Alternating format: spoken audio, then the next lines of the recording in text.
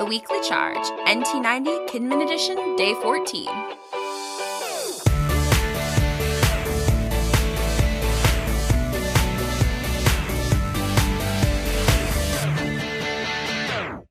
Hi, I'm Jen, and welcome to the Nappanee Missionary Church's NT90 Challenge Kidmin Edition. It's Day 14 of our 90-day reading plan, and we are completing the reading for Week 2 today. If you're just finding us, you may want to go back and start with Day 1. I'm here, you're here, and today we're reading Mark 2, 1-12. We'll be reading from the New International Reader's Version of the Bible.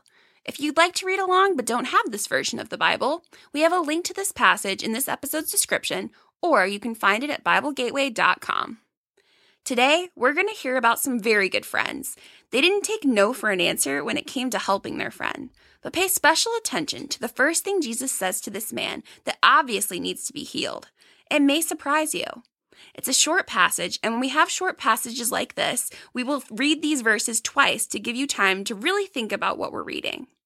As we read, you might hear some things you already know about in this story, and you might hear some things that are new information for you.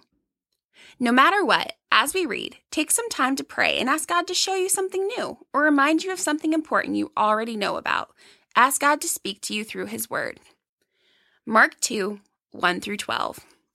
A few days later, Jesus entered Capernaum again. The people heard that he had come. So many people gathered that there was no room left. There was not even room outside the door. And Jesus preached the word to them.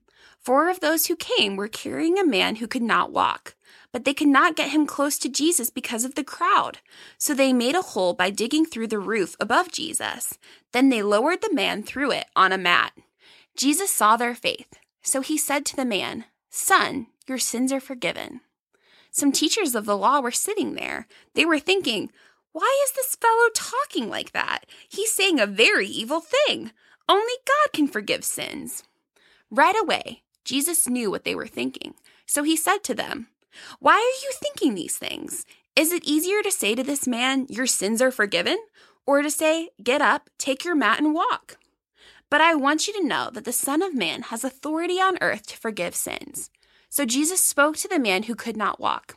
"I tell you," he said, "get up, take your mat, and go home."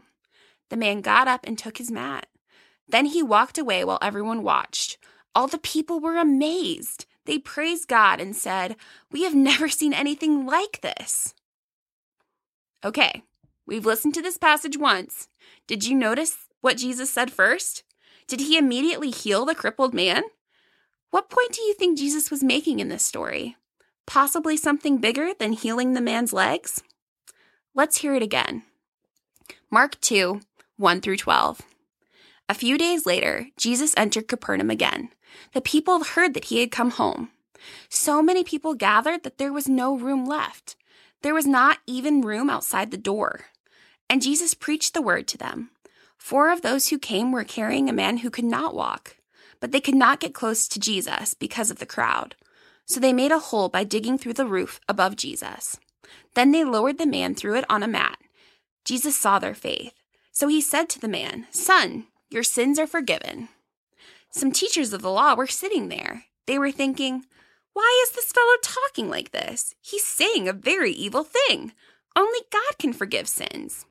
Right away, Jesus knew what they were thinking. He said to them, "Why are you thinking these things? Is it easier to say to this man, 'Your sins are forgiven,' or to say, 'Get up, take your mat, and walk'? But I want you to know that the Son of Man has authority on earth to forgive sins." So Jesus spoke to the man who could not walk. "I tell you," he said, "get up, take your mat, and go home."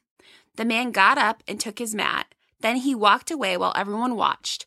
All the people were amazed. They praised God and said, "We have never seen anything like this." Thanks for listening, friends. Remember, new episodes will appear on our website, nmckidman.com, and in your podcast app every morning. And the website where you can find the reading plan for kids and adults, plus lots of other resources about this NT90 thing we're doing, can be found at nmc.church/NT90. I'm Jen, and until next time, thanks for listening.